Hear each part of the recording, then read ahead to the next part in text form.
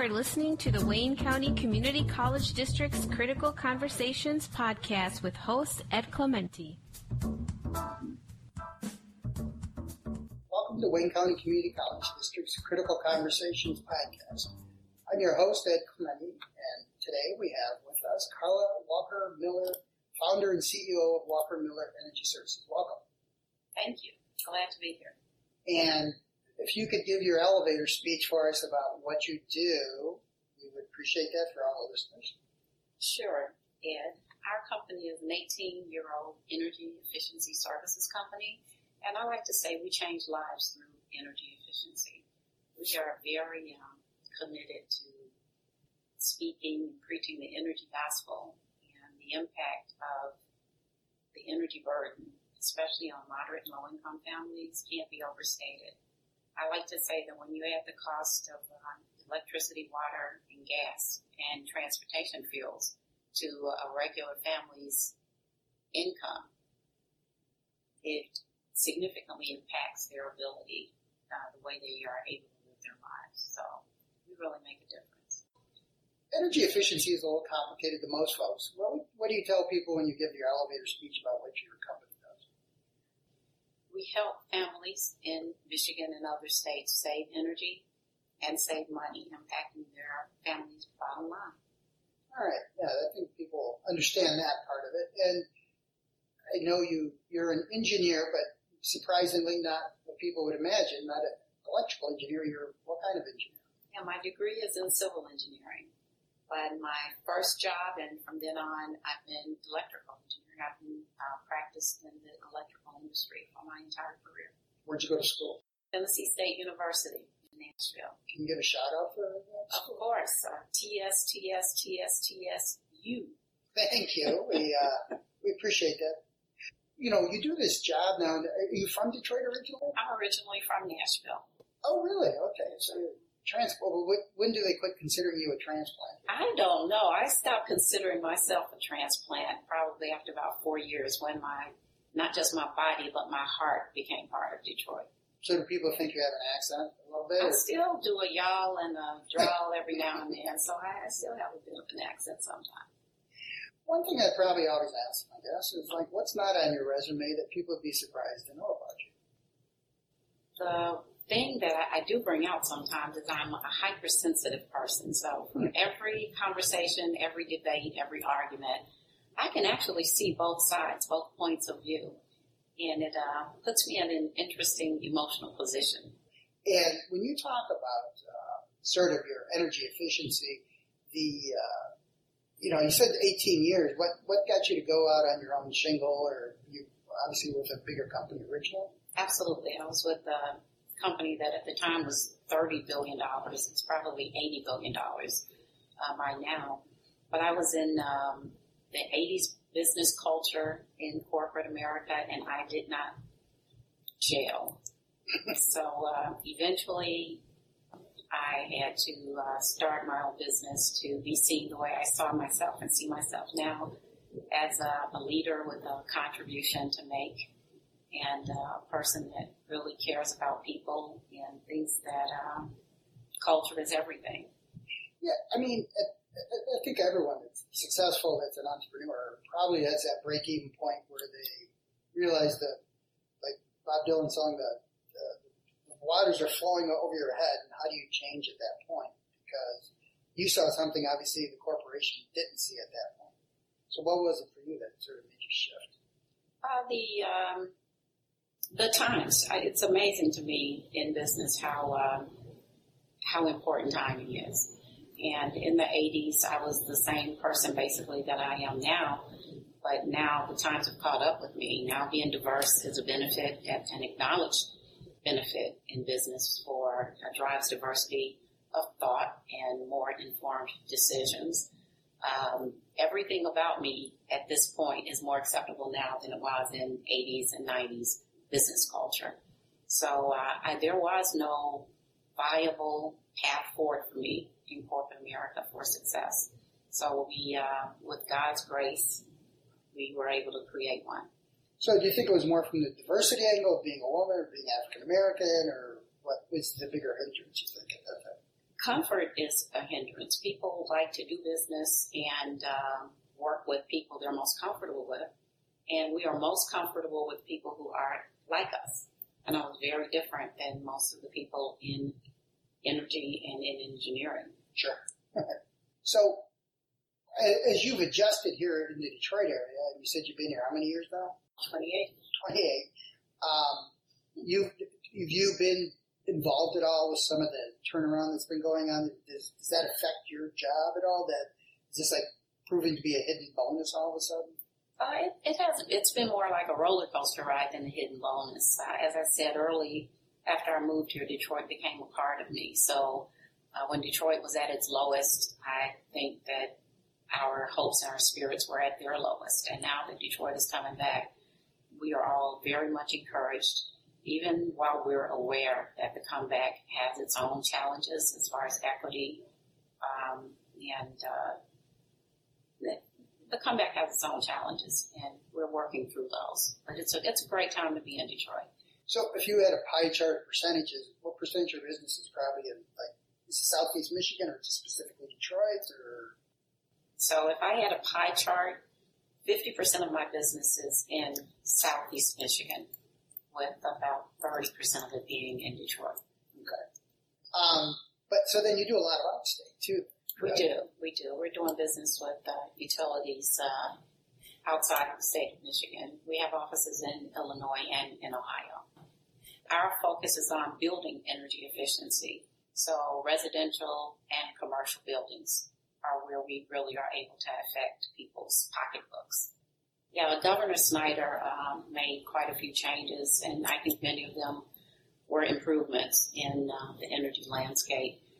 Basically by focusing on reliability and affordability, which are always huge elements.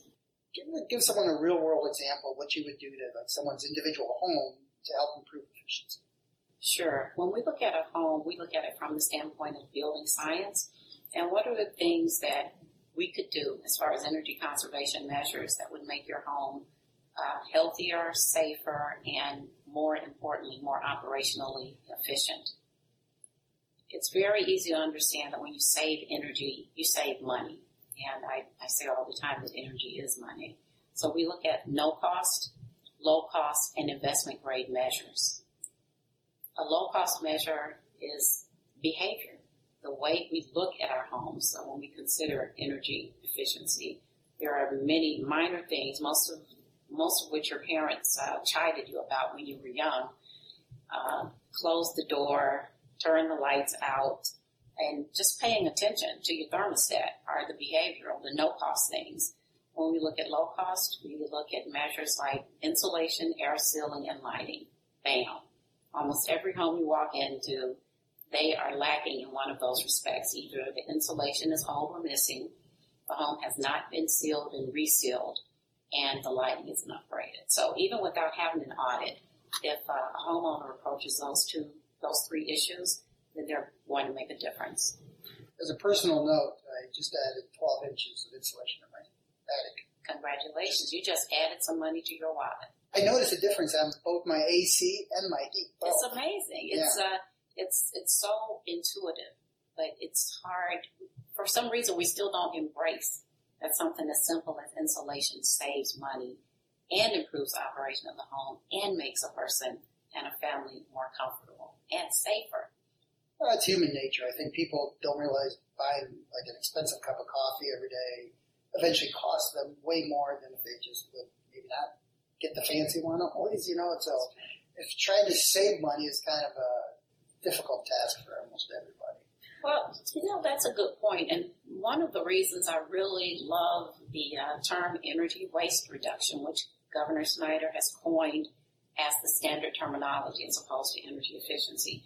Efficiency is kind of, what is efficiency? It means doing something better or doing more with less. Everyone understands waste. And when you're reducing waste in energy, you're reducing wasted money.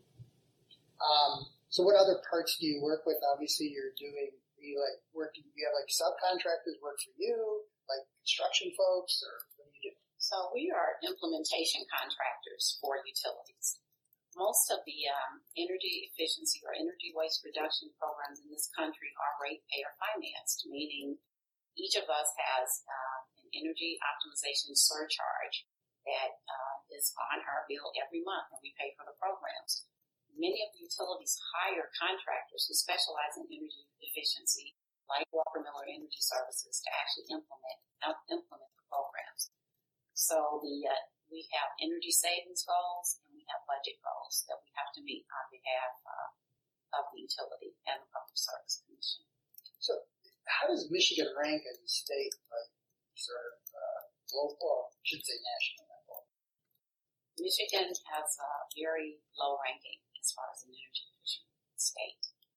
And but many of the cities in Michigan are working to address that. Grand Rapids, Ann Arbor, and I'm proud to say Detroit are all putting themselves on the sustainability map and making great strides in addressing the aging infrastructure and the issues associated with that.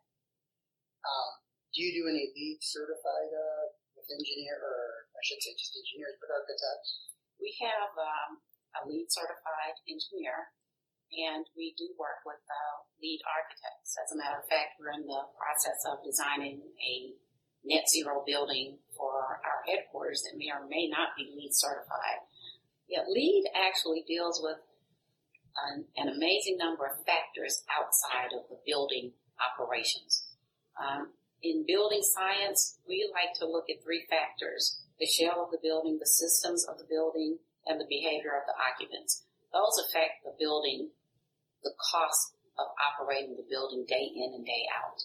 So I subscribe to more building science principles than LEED principles typically. So just as not to give you another elevator speech question, but can you tell folks what LEED means? And so they understand, because I think a lot of folks probably are not familiar with the term. Sure. The goal of LEED is to make sure buildings are run efficiently and don't contribute to the carbon footprint unnecessarily. So they consider things like the number of bike racks. LEED certification involves how close a building is to mass transportation, things that a building owner really can't control. And that's really why I look at building science first and then LEED certification as an option. So is there like a factor number, someone that LEED certified, like, I don't know who quantifies it, but does someone quantify it? Or is it just like a peer-to-peer thing? No, it's very well managed, monitored, and regulated. It's not peer-to-peer at all. It's a very intense design and regulatory process. Is that industrial too, or just mainly commercial? Or no? So our focus, our core focus is residential energy waste reduction. Okay. We deal with commercial as well. And when you get into industrial, it's a totally different animal because you're dealing with something as sensitive possibly as manufacturing processes and things that are as important to the operation as the efficiency of the building. So industrial energy efficiency is an animal unto itself. Yes, and I know when I was in the legislature, we worked on, like, I know there were some certain carve-outs for certain industries, like Hemlock Semiconductor, by the way, because they were making the silver squiggly line you see in solar panels at the time. But we should give a shout-out, too, and it's something I was involved with originally, but the Energy Innovation Business Council, and you said you're on their board? I am. I'm on the board of the Michigan Energy Innovation Business Council. I really appreciate that organization. I think it's one of the most effective energy policy entities. It is the most effective energy policy entity in the state, and it's driven by business owners and innovators, which means it is relevant. The issues and the topics that they broach day in and day out are relevant to the businesses and the citizens of the state of Michigan. If you add to that the fact that energy innovators can be huge companies or they can be 1 and 2 person operations, and all voices need to be heard. It's a delicate balance that needs to be struck in that organization and in the state. And Liesl and the organization, they just do a great job. Also, because we're hosted here by Wayne County Community College District, how much do you involve, like, sort of employment and helping people, like programs here at the college, if there's anything that could dovetail into what you're doing? Actually, I was an adjunct instructor for Wayne County Community College District. I give a shout out there in sustainable design. So I know that they are very involved in the sustainability movement. I know that, and in addition to that, as a Detroit-based employer, we are dedicated to the citizens of Detroit. We have a commitment to hire by 2021. 70% of our team members should be Detroiters and live in the city of Detroit. And right now we're tracking about 55%. Oh, you're doing well. We're acceptable. 55% is acceptable. And we started this years ago in an effort to prove that Detroiters can do anything that needs to be done. They are capable, they are available, they are right there where we need them, close to the jobs, and Detroit is open for business. So, again, our guest is Carla Walker Miller. She's the CEO of Walker Miller Energy Services, limited liability company. Another question is, and this is probably more, a little bit bigger picture, but I used to be a city manager at one time too, and I think a lot of cities, I know you don't do as much commercial, but I think with so much of like Amazon going on, there's going to be less and less retail in the future. So what can you do in helping with urban planning, I would think, to like put people either closer to the transportation routes or living above stores like we used to do, or is there any suggestions you guys have? I don't particularly have any suggestions, but the fact is that people are moving close to population centers, period. People want to live and work and play in easily accessible areas with higher concentrations of services. So I think that, again, time and trends are going to take care of that. What our charter is, understanding that 60 to 70% of the energy use in this country is actually consumed by buildings, not by cars. And it behooves us to focus on reducing the energy that's wasted in those buildings. Repeat that statement. I think people have no idea what you just said, because people always think of, a gas guzzlers kind of image, but the reality is homes and businesses are way more inefficient. Homes and businesses are incredibly inefficient, and 60 to 70% of the energy consumed in this country is actually consumed by buildings. And a more startling fact is, depending on whose numbers you look at, 30 to 40% of the energy consumed by buildings is wasted. So the energy waste reduction opportunity is incredible. More important is the opportunity to use that money that's being wasted on energy in some other way that makes more sense and can benefit not only families but communities and cities. It's an amazing opportunity. So what is coming out there that's in the pipeline that people will be surprised at, new products that might be coming out that might make it more efficient? As far as energy is concerned, the most amazing products to me right now are the ones that integrate efficiency with the use of buildings. So automatic sensors, of course. If you think about moving through homes and larger buildings where not just the lighting, but the air conditioning, the heating and cooling systems, air handling systems, everything is based on sensing the need for that particular system, is that could save so much energy. So the integration of the use of buildings and AI and sensors, our lives are going to change, going to be much more sci-fi-like as we walk down halls and lights are coming on and going off, just to light the area that we want to see or we need to see. So the way we use energy is just going to be much more intuitive than it is right now. Yeah, I've already seen the pictures where there won't be like drywall anymore. It's probably going to be like screens or lights, so it'll be almost ambient versus necessarily direct light. Almost. Absolutely. Yeah. And we touched on it a little bit, but I know you said you don't do too much directly with it, but the renewable energy side of it is, if you're obviously on the EIBC board, that's a big topic. I know always in the legislature they're trying to, do you see any advancements coming in renewable energies at all? Or?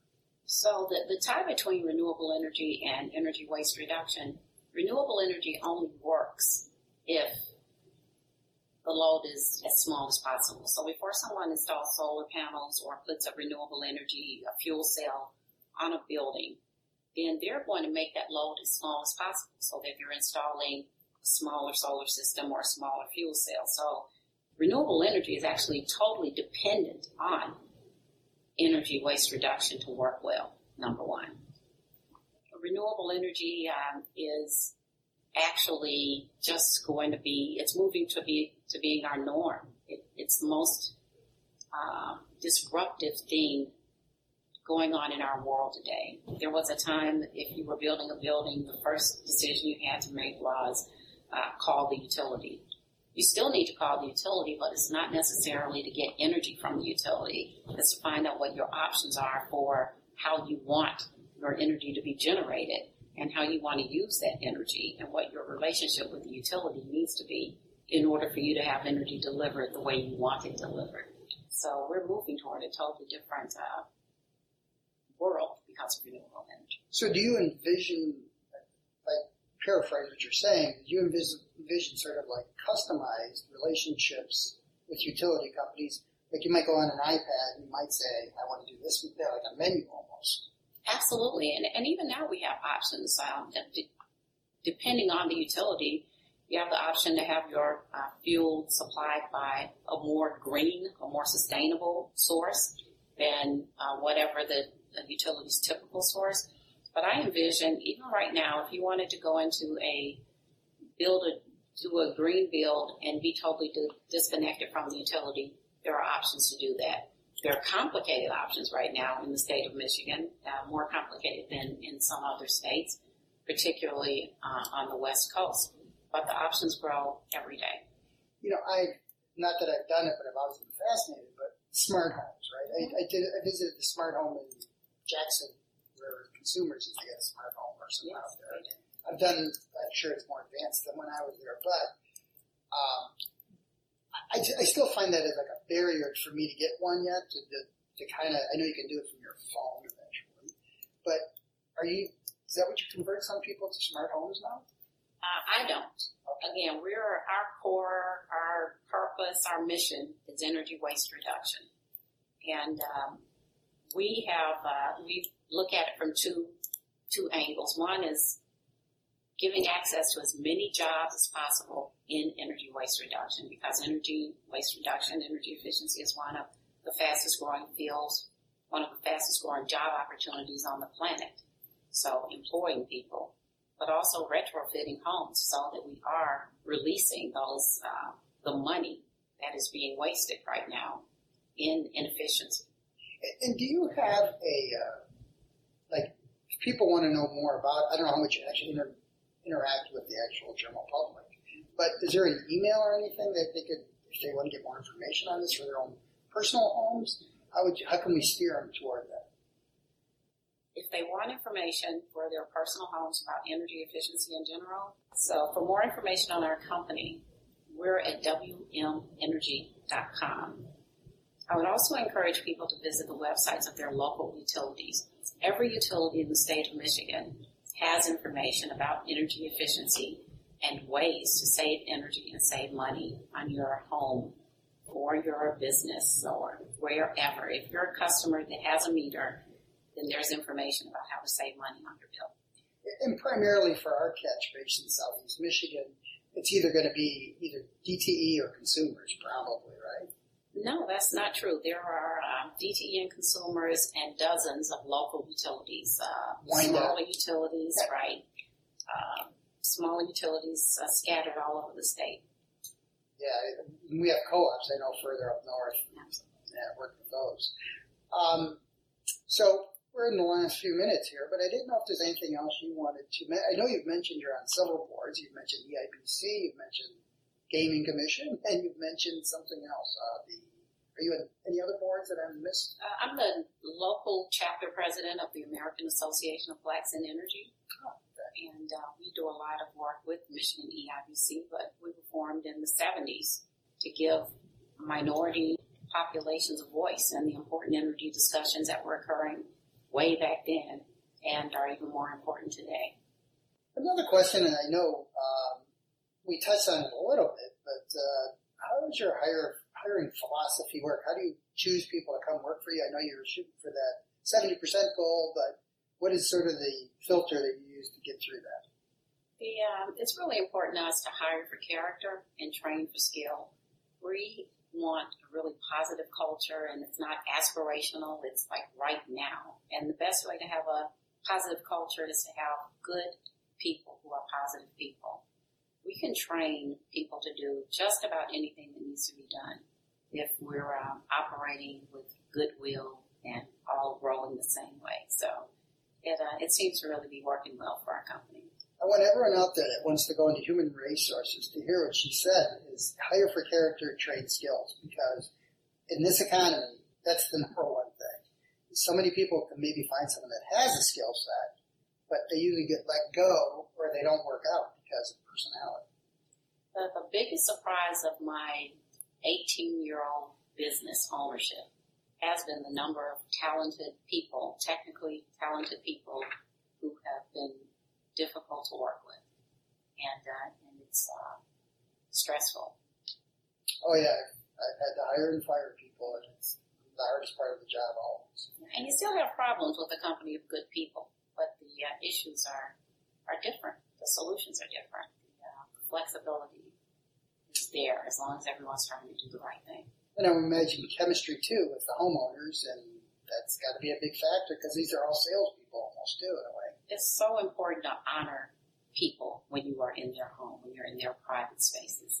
And when you're sending people of good character into the home, the experience for the homeowner is a totally different one. Yeah, you can have a totally different person sell you something, and if you have an inefficient person show up at the house, you'll never get repeat business. So, and I know we talked about this a little bit off mic, but I know you come from a relatively large family. And I would imagine in that family you probably have some mentors, but you probably got professional mentors as well. Anything you want to elaborate on that? Being number 8 of 12 kids, my older siblings were my unofficial mentors and always will be. But in my professional life, I've never had an official mentor. And I have the bruises to show that. And I encourage everyone, if you have the opportunity to have a mentor, recruit a mentor if you must. But have people that you can talk to, fellowship with, and just discuss your career path and things that are happening. Because I find it very helpful. And I'm looking at it from the perspective of being a mentor to other people and the value that I know it brings to them. And some of my friends who have been most successful and don't have quite the same number of scars, some of their success was actually facilitated by having the right mentors. You know, and that another good issue for HR people to listen to. But sometimes mentors can be objective, someone that's in a formal capacity, and sometimes it can be subjective. People that you sort of almost subliminally have picked up cues from, and then you go to them more and more. And I think that's, when people are listening out there, they're students, that's the kind of thing they should hone in on, is that it doesn't have to be something formal. It doesn't. Sometimes your best people are informal. Absolutely. And people want the best for other people. I mean, it sounds obvious, but most of the people that you ask for help want to help. That's just the way it works. Everyone wants to make the planet better than when they can. Absolutely. Absolutely. And on behalf of Michigan, we welcome you now. You know, you're from Tennessee. And we thank you and welcome you. It only took you, 20 years for you to make the groove here. So we're glad to have you here, but you're doing a great job, it sounds like, over there. Once again, our guest is Carla Walker Miller. She's the president and CEO of Walker Miller Energy Services, and she's been great with us, and thanks for coming on the show today. Thank you. I appreciate it. Yeah. All right, good. Glad to hear that. Thank you for listening to Wayne County Community College District's Critical Conversations podcast with host Ed Clementi. We hope you enjoyed the show. To listen to other exciting episodes, log on to the college's website at www.wccccd.edu and look for the podcast button located on the homepage.